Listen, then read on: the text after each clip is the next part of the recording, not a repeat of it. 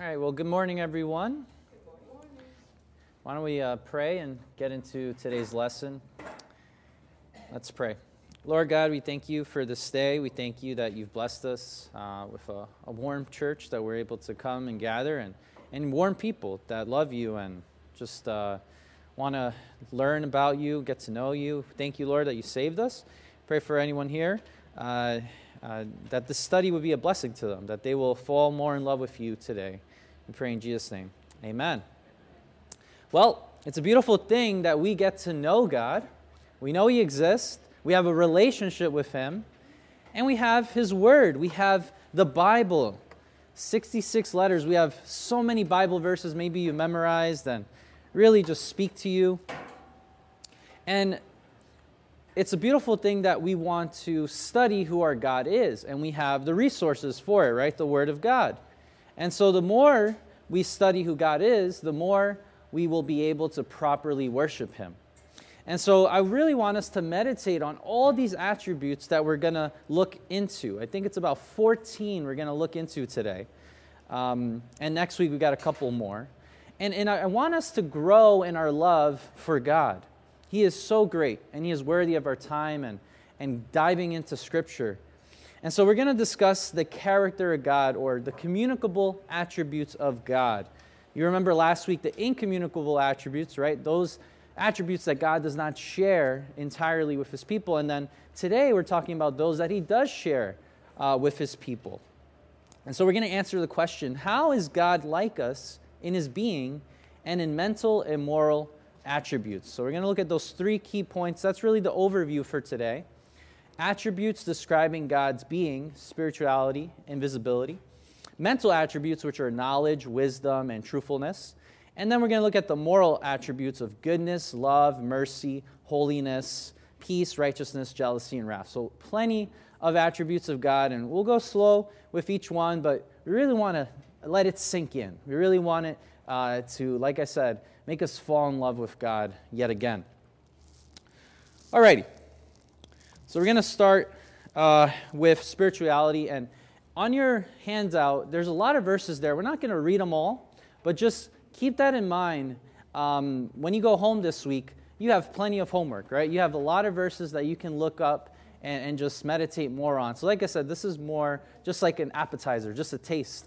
And so we won't go through every scripture. So right off the bat, I just want to let you know that. So we'll start with the first one, God's spirituality. What does that mean? That God exists as a being that is not made of matter. Now, this is interesting. We know other religions teach, like Mormonism, that God has a body, right? That He used to be a human, and now He has His own planet and all these different things, and He's the God of the universe, and one day you can become a God. Well, we don't believe in that. What Scripture teaches is what? That God is spirit.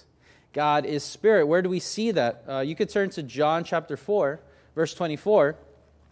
In the context there, Jesus talking to a woman at the well, a Samaritan. And what's going on here? He's explaining where true worshipers worship. And, the Samaritans, they believe you worship in a certain mountain, and the Jews believe you worship in a certain mountain. But no, what does Jesus say? John 4:24. God is spirit, and those who worship Him must worship Him in spirit and truth. Now, another interesting thing about this, about God's spirituality, is that, remember I said He doesn't have a body. And where can we go to Scripture to kind of reinforce this? Exodus chapter 20, verses 4 to 6. Does anyone know what Exodus 20 is about? The Ten Commandments, right? And what do we see there in the second commandment? What does He say? Does anyone know the second commandment? That's the first. And so the second, ready? You shall not make for yourself an idol. And here's the key part. Or of any likeness of that which is in heaven above, so the sun, the moon, the stars, or on the earth, or beneath it in the water or under the earth. And so no animals, no sea creatures. God is not a creation. And so He forbids His people to think of His very being as such, because we know He has no body, He is spirit. Any questions or comments here about God's spirituality? All right. So really important to understand that God is spirit, but kind of going hand in hand here with that is his invisibility. Now, this is kind of interesting. Maybe you think about it like, what, God's invisible? Yes, he is. I know there's many scriptures that point to this. He's in unapproachable light, right? He is, if you see him, you will die, right? We're going to see that in a little bit. But let me just give you the definition here. God's invisibility means that God's total essence, all of his spiritual being, will never be able to be seen by us, yet God still shows himself to us through visible created things. So we do see some manifestations, remember with the pillar of the cloud by day and the fire by night, in visions. What about with Jacob and Abraham? We have theophanies, all these different things. But in Scripture, and I want you to look at this. Look at John chapter 1. John chapter 1. This is really important to understand.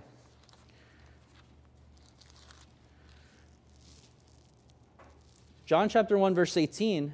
No one has seen God at any time. The only begotten God who is in the bosom of the Father, he has explained him, right? Talking about Jesus there.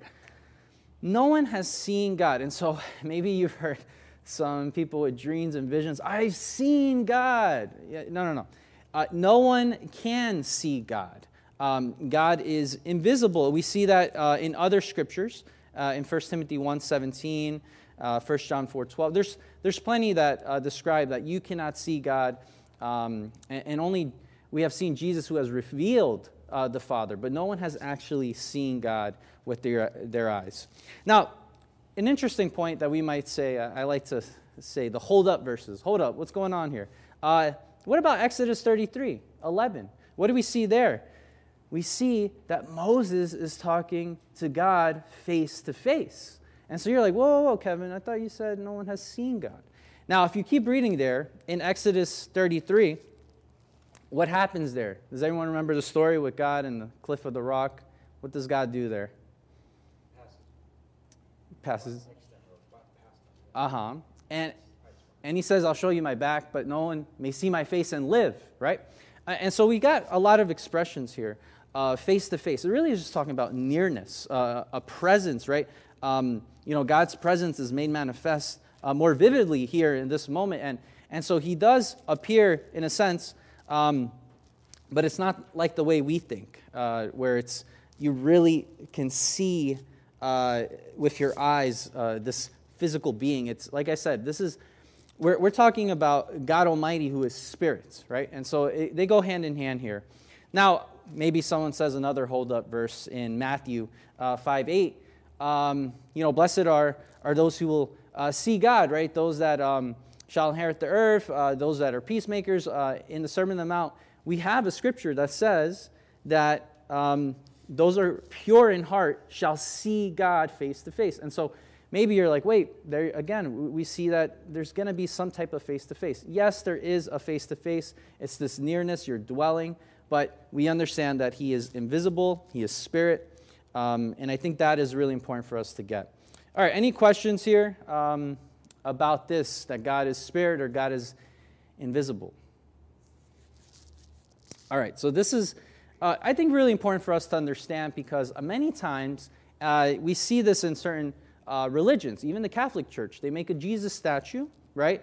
They make an image, and they say, this is God. But no, God has forbid that action. He's called that idolatry. He doesn't want us to make him into like a golden calf, where we saw that in the book of Exodus, where they were attributing the golden calf for all their prosperity. But no, obviously God is not a cow. And so we need to be careful with this, to remember that no one can see God. All right. Move on to the mental attributes. And this one here is knowledge or omniscience, right?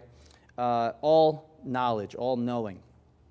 God fully knows himself in all things actual and possible in one simple and eternal act.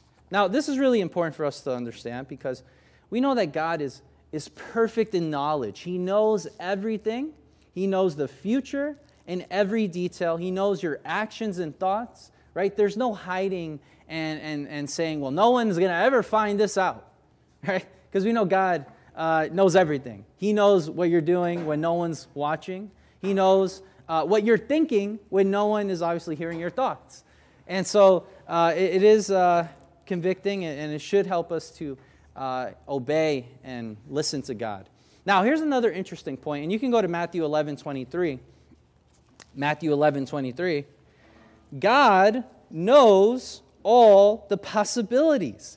Have you ever thought to yourself, I wonder if I just did this when I was in college, or I wonder if I didn't do that, how would my life would have been? You know, you start thinking like that a little bit. What if only this didn't happen?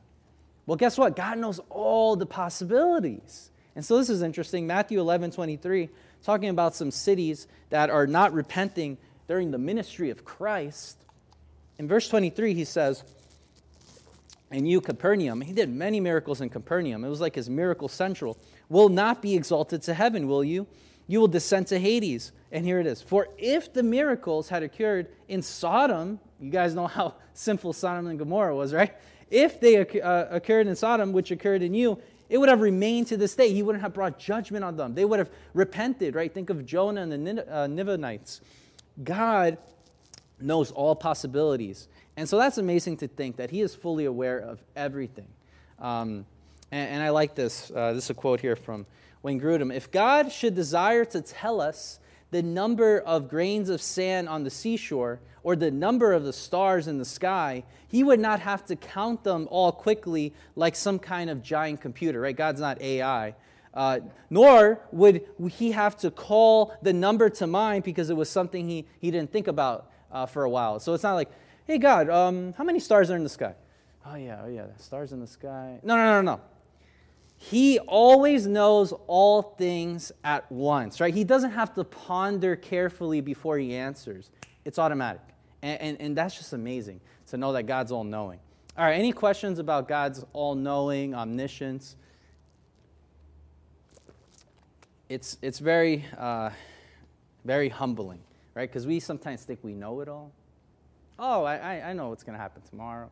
Nah, I can handle this. But guess what? No, God is in control. And God knows all things. He knows all the future, all the possibilities.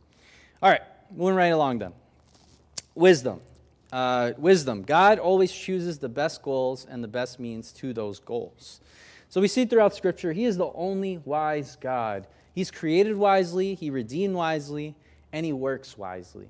And so in the trial, whenever you are going through a lot, we have this famous verse, right, in Romans 8.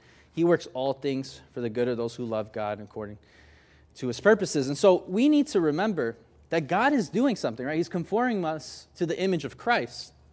He is doing good things. And even in the trials and when things for us look out of whack or out of control, we know that God is working wisely through it all for our good.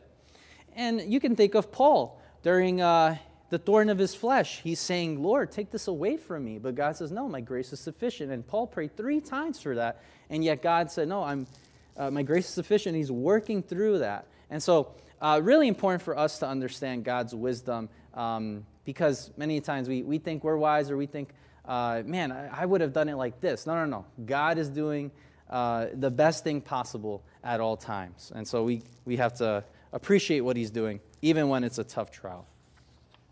All right, what about truthfulness? Like I said, we got a lot of attributes here, and there's plenty of verses there on your handout. Feel free to go home and kind of review all those verses.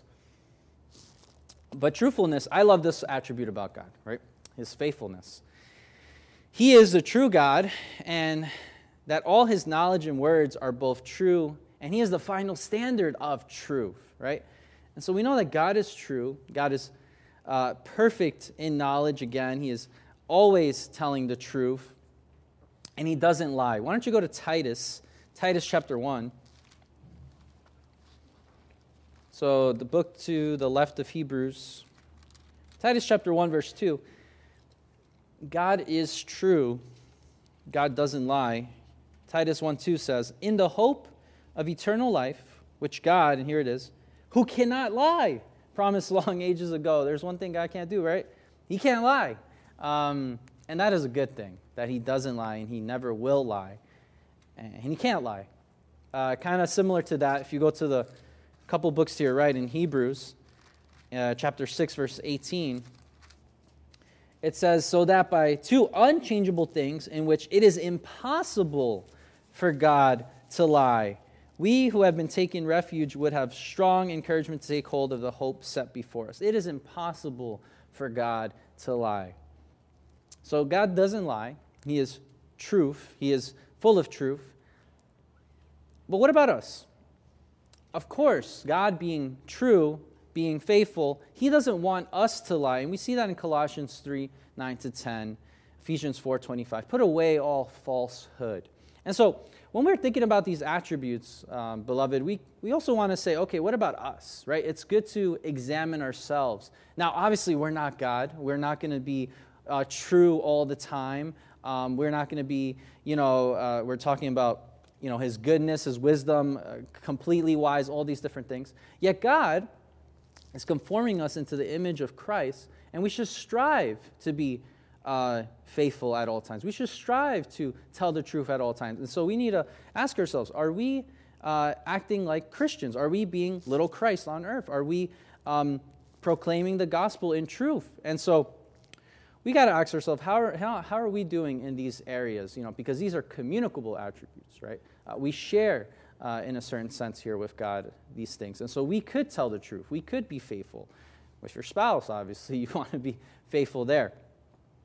And so talking about truthfulness, if we think the same thing God thinks about anything in the universe, we're thinking truthfully about it. And maybe you're wondering, I wonder if this is a true statement. Well, if God said it, it's true. So if you align your thoughts with what God has said in His Word, then yes, you are telling the truth. You are thinking truthfully about it. And another aspect of truthfulness, God always does what He promises to do. And we can depend on Him never to be unfaithful in His promises. And so if you look at throughout the prophecies in the Old Testament, all the times God said He's going to do something and He brings it to pass, right? Obviously, the promised Messiah would be the best example here. And of course, Christ came about 2,000 years ago. And so God always will fulfill His promises. What about the coming judgment when Christ returns? Yes, He is going to fulfill that promise. All right, so I got a couple discussion questions, unless anyone has a comment here on truthfulness or faithfulness. A couple questions here. I want you to think about, let me know what you think here. So why is God so strongly displeased at carved idols? We kind of went over it a little bit, but why would you say that Jesus statue, is something He's displeased with? Why doesn't He like it? Yeah. Say it again? It's a created image. Yeah. God, it says it there in the second commandment. Thou shalt not make for yourself a carved image. And so it's not God. That's the thing. The carved idol doesn't represent God because God is not made out of matter. Remember, God is spirit. He's invisible. And so to put a visible representation of God, whoa, hold up. And obviously we know God is a jealous God, and He hates a false representation of Himself. Second question here. With regard to the circumstances of your life, will God ever make a mistake or fail to plan ahead? Does God ever get caught by surprise about anything? No. He is always speaking the truth, and He's always aware of what is going on because He has planned it. He's decreed it. And so He's completely in control. And last one here. There's so many people in society, and sometimes even us, beloved, we can be quite careless with regard to truthfulness in speech. Why is it that, let's be honest, we struggle with this? Why would you say we struggle with this area in our society of truthfulness or following up with what we say we're going to do, faithfulness? What would you think the root cause is there? Yeah, sin. More specifically, what do you think? What is going on in our hearts when we're hiding and not telling the truth? Yeah, pride. I would say pride is probably the number one answer there. We try to look good in front of people. We try to pretend like we got it all figured out. But we don't. We know that we are weak. We know that we are in need. We're sinners. And so rather than trying to hide and lie, those little white lies, we should tell the truth and just be straight with people. And so definitely strive to be true as God is true with us. All right, moving right along here to the moral attributes. And there's about 8 here. And the first one here, and probably my favorite, God is the final standard of good, and that all that God is and does is worthy of approval. So talking about God's goodness, we have plenty of verses that teach this. Psalm 100, verse 5, we see there that God is good, worthy of our praise. Let me just read it for you here. Psalm 100, verse 5. Give thanks to him, bless his name, for the Lord is good. His loving kindness is everlasting, and his faithfulness, there you go, talking about faithfulness, to all generations. God is good. God is good all the time. We see in Genesis 1:31, he's created all things good, right? He saw everything and said it was very good. Another aspect of this is that God, we know that all things good come from God, right? He is the giver of good things. We read about that in James 1:17. Every good gift and every perfect gift comes down from the Father of lights. And so I think this is important for us to remember that God is the standard of good. And so when we're thinking about it, meditating on it, what is good? What is good? Everything that God has said, everything that God has done, it's always been good. Even you think about the flood, you're like, how was that good? Well, God had a purpose with it. And God, in his wrath, it did a good thing. And so we'll get to that in a little bit. But all of these attributes really just overlap. They overlap. We're going to see a couple of ways that happens. And so just remember that good comes from God. All right, love. Now this one obviously, very important. Everyone loves to talk about it. And it's good for us to meditate on. God eternally gives of himself to others. So you see there, the key there in defining God's love, this attribute is it's a giving that we see God is doing in love. That is really what love is about. It's about giving of yourself. And God does that. And we'll see that in a second here. 1 John 4:8, there's a verse there that says it. God is love. All right? Now, it's interesting. We talked about it a little bit last week, that we don't, God doesn't need us. He was perfect in his being. Even before creation, there was perfect unity and community there with the three persons of the Trinity. And so we see in Scripture that the Father loves the Son, and the Son loves the Father. And so in a sense, the love has always existed through God, right? Because God the Son and God the Holy Spirit and God the Father have always loved one another. Some more verses here. 1 John 4:10, we see here what real love is all about. And this is love, not that we loved God, but that he loved us and sent his Son to be the propitiation of our sins. Right? God has loved us that he sent his Son to die for us as our substitute. Romans 5:8 also talks about that, where though we were enemies, yet we were sinners, God sent his Son to forgive us, to basically die for us, and he showed his love in that way as well. John 3:16, of course, for God so loved the world, he gave his one and only Son.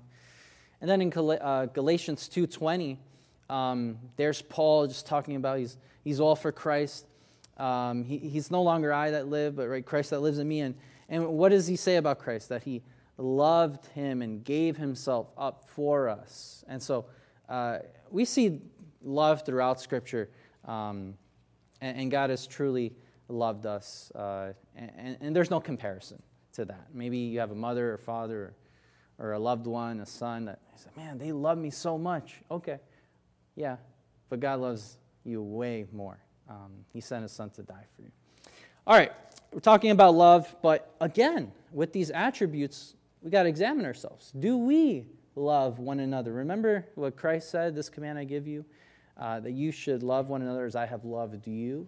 And so it's very important for us to really think about this attribute and say, okay, God loves me. He gave himself up for me. Do I love others? Am I giving to others? Am I caring for others? All right, any questions or comments about this attribute of love? Yep. I have a question about going back to the carved image. Yes. Does that apply to, say, movies where you see pictures? Very good, very good. Okay, so this is my personal conviction. I'm not trying to just say you got to follow me. This is the law here. No. And other brothers have said this too, like Buddy Bachman and different guys. Yeah, one of the reasons why I didn't watch certain shows or movies is I don't like that it depicts a supposed Jesus, right? Maybe that was one of the main reasons I wasn't a big fan of The Passion of the Christ. But listen, I'm not saying you can't, but I do think it's a liberty issue here. I don't think it's best for us to try to portray, how Jesus looked, and so it gets a little dicey there with that. But I think what we were talking about more with the carved image is basically a false representation of the God the Father, where God the Father, Spirit, invisible, and so to even put a carved image about it would be, I would say, completely off, anyways. But once we get into Jesus, I think it gets a little more, liberty issue dicey. But that's a good thought. Yeah, we don't ever want to say this is God, because, like I said before, no one has seen God, and I don't believe God is pleased with doing that. But good question. Anyone else on love, though? Anything on love? I know this is an attribute that we always talk about. Everyone here feel God's love? Understand that God loves you. Not just feel, but, understand, know that God loves you. I think your whole Christian life is going to change once you understand that.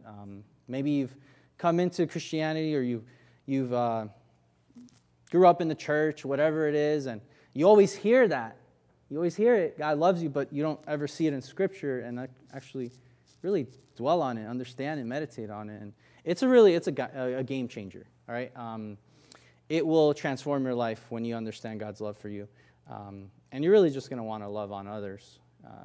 But all right. Okay, sure.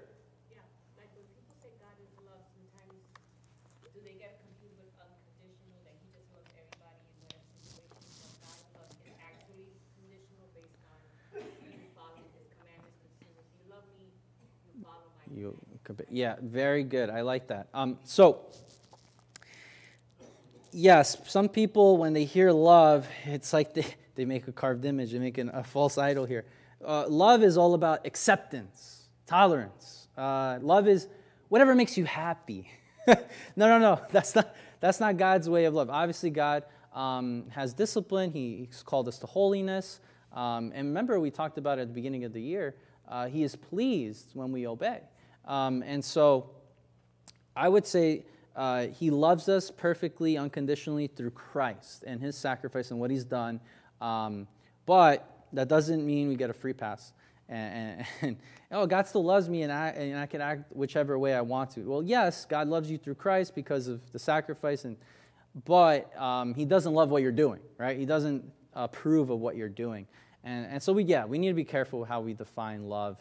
Ultimately, again, we're saying God is love, and so what is love really is a self-giving. It's choosing to do what's right. It's choosing to give of yourself and care for the other person. But yeah, we need the right definition of love. So thank you. That's a good one. All right, let's keep going here. Mercy. Now here we have a little bit of overlap of mercy, grace, and patience. And we just talked about goodness. We see here in the definitions all kind of similar here. So God's mercy means God's goodness toward those in misery and distress. And so you see this throughout Scripture. In 2 Samuel 24, David is in misery or distress, and he's praying. and he's asking the Lord to show him mercy, right? And God, that really is a great picture of mercy.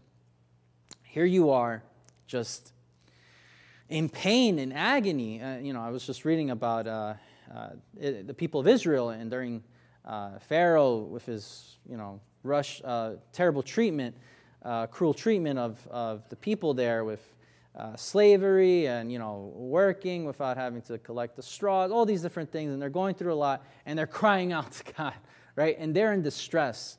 So when you think of God's mercy, think about it when it really is a tough time, and so God is showing goodness to you in those times.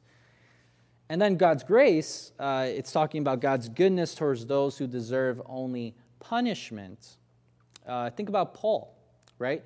God showed him grace. He persecuted the church. He should have got punished, but yet God showed him grace. Right? He opened his eyes. He gave him a new heart. And then God's patience, it means God's goodness in withholding of punishment throughout those who sin over a period of time. And so Paul, he even says it, right? He was the last apostle. Paul was saying God was patient with me, right? He's an example of God's patience because he could have easily just took him out, but instead he is patient with them. I just want you to see that there. 1 Timothy 1:16 says, "Yet for this reason I found mercy, so that in me as the foremost Jesus Christ might demonstrate his perfect patience as an example for those who would believe in him for eternal life." What is he saying when he says foremost? He says here before, to save sinners among whom I'm the foremost of all, right? He's saying he's the worst of sinners because he persecuted the church. And yet, God showed him mercy. He was patient with him. So then we see that that's how he's going to be with a lot of other believers. And beloved, if you can see yourself in that way too, he was patient with you in all those, whether it be childhood sins or throughout your adult life, all these sins you've committed, God was patient with you. And then, of course, when you repented and trusted in him, you understood that mercy that he had with you there. All right, any questions or comments here with mercy? Yes, God's mercy and grace and patience is beautiful. All right, holiness. Now this one, yes, goodness was one of my favorites, but holiness is so important to understand. God is separated from sin and devoted to seeking his own honor. And so holiness, we see some examples throughout Scripture with the tabernacle, right? The holies of holies, there's this sacredness about it. And then we have Aaron and his sons, right? They were consecrated, they were to be priests. And so holiness really is to be separated from sin, it's something about being sacred or consecrated. And we see that God throughout Scripture, he's called the Holy One of Israel. He is, Isaiah says, holy, holy, holy, right? And so just a question for us again is, are we being holy? Are we separating ourselves from sin? Now, in the Old Testament, we saw a lot of the laws that the Israelites had to follow, right? One of them was circumcision. And Moses got in big trouble because he didn't circumcise his son, and God was about to kill him. And so we see just this holiness tied with our obedience. God has said something for us to do, and are we doing it? Hebrews 12, verse 10, talking about holiness here, says, "For they disciplined us for a short time as seemed best to them, but he disciplines us for our good, so that," why? "We may share his holiness," right? God is disciplining us because he wants us to be holy. You see, God, what is it? It's not that God wants you happy, God wants you holy, right? So many times we focus on, I just want to feel good. I want everything that I want. Please, God. And we pray so wrong. Rather, we should be praying, God, help me to be holy. You call me to be holy as you are holy. And that's not going to be easy. To be separated from certain sins, it's definitely difficult. So, throughout Ephesians, I won't quote all the verses there, but what is Christ doing? Right? He's washing us with the water of the Word, and so He's sanctifying us, He's cleansing us so that we will be holy and blameless in His sight. And so this is one of the main points of being part of the church, is to be holy as God is holy. And there's nothing better. And maybe if you keep going back about, the whole God doesn't want you to happy, but He wants you holy. And let's be honest, when you are being holy, you're going to be happy. So really important there to understand God's holiness. Any comments here on God's holiness or questions here? Really important for us to understand that God is holy, right? He is without sin, perfect. And obviously we're not going to be perfectly holy, but yet we strive to be holy. All right. Peace or order. In God's being and in His actions, He is separate from all confusion and disorder, right? He is continually active in innumerable, well-ordered, fully controlled, simultaneous actions. And so, I think many times we think of peace, we think about everything, everyone getting along, and that's okay to think of that, but sometimes we don't think about the order, the peace and the structure that God has given us. We see in 1 Corinthians that God is not a God of disorder, but a God of order, right? And that's talking about the spiritual gifts. And so even in church, we have order, right? You have the elders, you have the deacons, you have people with different spiritual gifts, using them, gifts of generosity, whatever it may be. And there's order about it, and God is pleased with that. God wants there to be order, not this chaos, but rather this peace. We see throughout Scripture that God is the God of peace, right? You could read about that in Hebrews 13:20. And so yet again, we ask, okay, what about us? Well, the fruit of the Spirit, love, joy, peace, right? Are we walking by the Spirit? Are we people of peace? Are we peacemakers? So when we, as God's people, walk in His ways, we come to know more and more fully by experience that the kingdom of God is indeed righteousness and peace and joy in the Holy Spirit, right? That's Romans 14:17. Really important for us to kind of think about this. Maybe there's a lot of strife in certain churches. There's a lot of disunity, right? Maybe we have a budget meeting coming up. May we really strive to be at peace, right? There's nothing wrong with questions, suggestions, all these things. But there should be this loving way we go about it, this peaceful way we go about it. We're not here to fight. We're here to edify one another, build each other up. And we do that in an orderly fashion. And we know God is also peaceful and orderly. All right. No questions or comments here. Moving right along. We got righteousness. We're almost done here. I know plenty of attributes I'm throwing at you. We only got 3 more. But it's good. It's good to think of all these. So righteousness or justice, God always acts in accordance with what is right and is Himself the final standard of what is right. So really important for us to understand that God must punish sin. Right? We see that in Romans 3:25-26, that if it wasn't for Jesus dying for our sins, right, God would be unjust if He let us go. But no, because He is the just and the justifier of those who have faith in Jesus, because Jesus went to the cross, He did punish sin.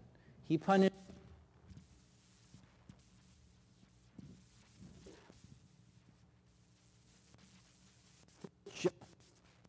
will be just. He is just because He punishes sin. And obviously when we think about the second coming, He is going to take it out on all those people that were in great rebellion, and they're going to get what they deserve there.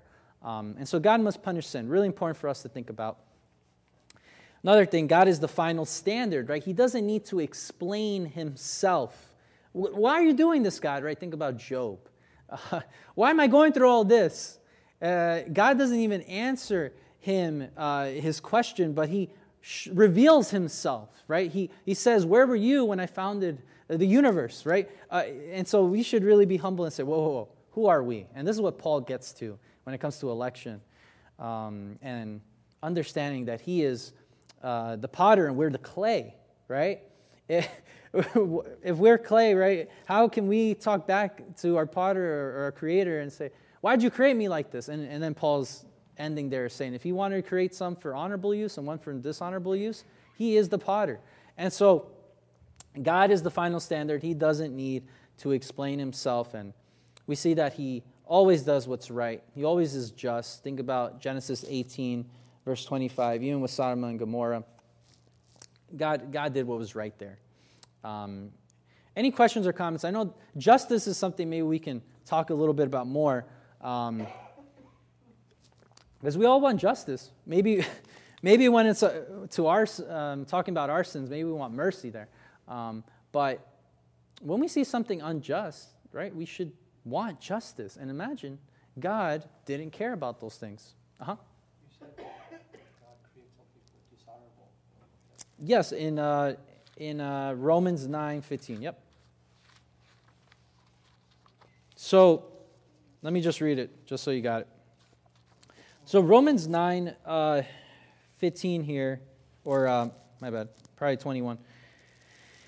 Says, does not the potter have a right over the clay to make from the same lump one vessel for honorable use and another for, my bad, common use? Yeah, common use. Was that your question, if it was honorable or common use? Romans 9, verse 21, yeah, it's common use there. Yeah, I probably misspoke there. Some, I think in the Greek, in the literal, is dishonor, but what's your question about it? Yeah. You have a question about it? Or? No, when you say dishonorable, I guess mine says common, noble purposes. Yeah. Common. Yeah, so I mean, it really just goes back to God's common grace and God's special grace, right? God has loved us. He loves his people in a certain way. In compared to loving his creation, obviously he cares about his creation. He loves his creation, even unbelievers. Yet, believers, he has a special love for them because it's his bride, right? He chose them before the foundation of the world to be holy and blameless in his sight. And so, God created some people to dwell forever, obviously. And then other people are going to go in their sinful way, and he doesn't show them the same favor that he showed his people. And that goes back to the question, hey, why are you doing that, God? But God is saying, well, Paul is saying about God, he's the potter. He can do whatever he wants. And if you read Psalm 115, our God is in the heavens. He does whatever he pleases. And remember, we go back to the other attributes. Everything he does is good. Everything he does is just. To be honest, if he wanted to, we all could have went and been created for common use or dishonorable use and gone to hell. But God, in his perfect will and his perfect plan, and we'll get into that next week, he did what is best. He did what is right. And so we could always trust him there. All right, running out of time here. Let me just give you the last two attributes. Jealousy. God continually seeks to protect his own honor, and it is not wrong for God to seek his own honor, for he deserves it fully. We see that God is a jealous God, right? And maybe you're thinking, jealousy? I thought that was a bad thing. Well, it depends. There's righteous jealousy in the sense of, obviously if you have a spouse, you love your spouse, you want what's best for them, and you care about your spouse so much. And so if you go into the book of James, you read about how they are being spiritual adulteresses, right? They are being people that are loving the world and being friends of the world, and they're not putting God first. And obviously, you should put God first. He's your creator. And so it just goes back to him being the creator, us being the creatures, and he's given us life, he's given us all things, and he is who he is, and so we ought to worship him. We ought to obey him. And so he has this jealousy for his own honor. And lastly, wrath. And like I said, these are not in any specific order, guys. So just because wrath is last, we don't be like, we don't really want to talk about wrath. No, wrath is a good thing that God does. For example, God intensely hates all sin. And I asked this already, but what would God be like if he were a God that did not hate sin, right? He would be unjust. If you hear about all these things that are going on around the world right now in the news, of course, God doesn't like those things. He hates when sin occurs. Yet God is patient in his execution of his wrath for the purpose of leading people to repentance. And so there are plenty of verses there. You guys can check them out later. But let's just end with some applications or some questions here. So how often do you have an attitude of thankfulness to God for all the gifts you have? Very important. Remember, God is good, his goodness. Well, do we have an attitude of thankfulness? Number 2, are we loving others based on our feelings for them or how we choose to act? Remember, love is not about a feeling, it's about an action, and we ought to choose to be giving of ourselves. Number 3, what do we need to cut out of our lives to pursue holiness before our Lord? Remember, our Lord is holy, holy, holy. We should strive for holiness, and so there are certain things we're going to have to cut out of our lives. And so start thinking about that this week. What are some things that I need to cut out? Maybe it's a toxic friendship. I don't know. Number 4, should we love the fact that God is a God of wrath who hates sin? Yeah, we should. If God didn't hate sin, we would be in big trouble. All right, just reviewing here for next week. So just 6 things here, or 5.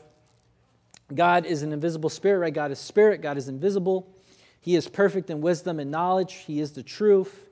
He is right in all that he does. We can obey the God of love and wrath. And do we follow the example of this great God of goodness and holiness? And so really throughout this week, I just want you to think about these things. Like I said, look at these verses. Next week, we're going to talk about, again, the communicable attributes of God. But part 2, how is God like us in the attributes of will and in the attributes that summarize his excellence?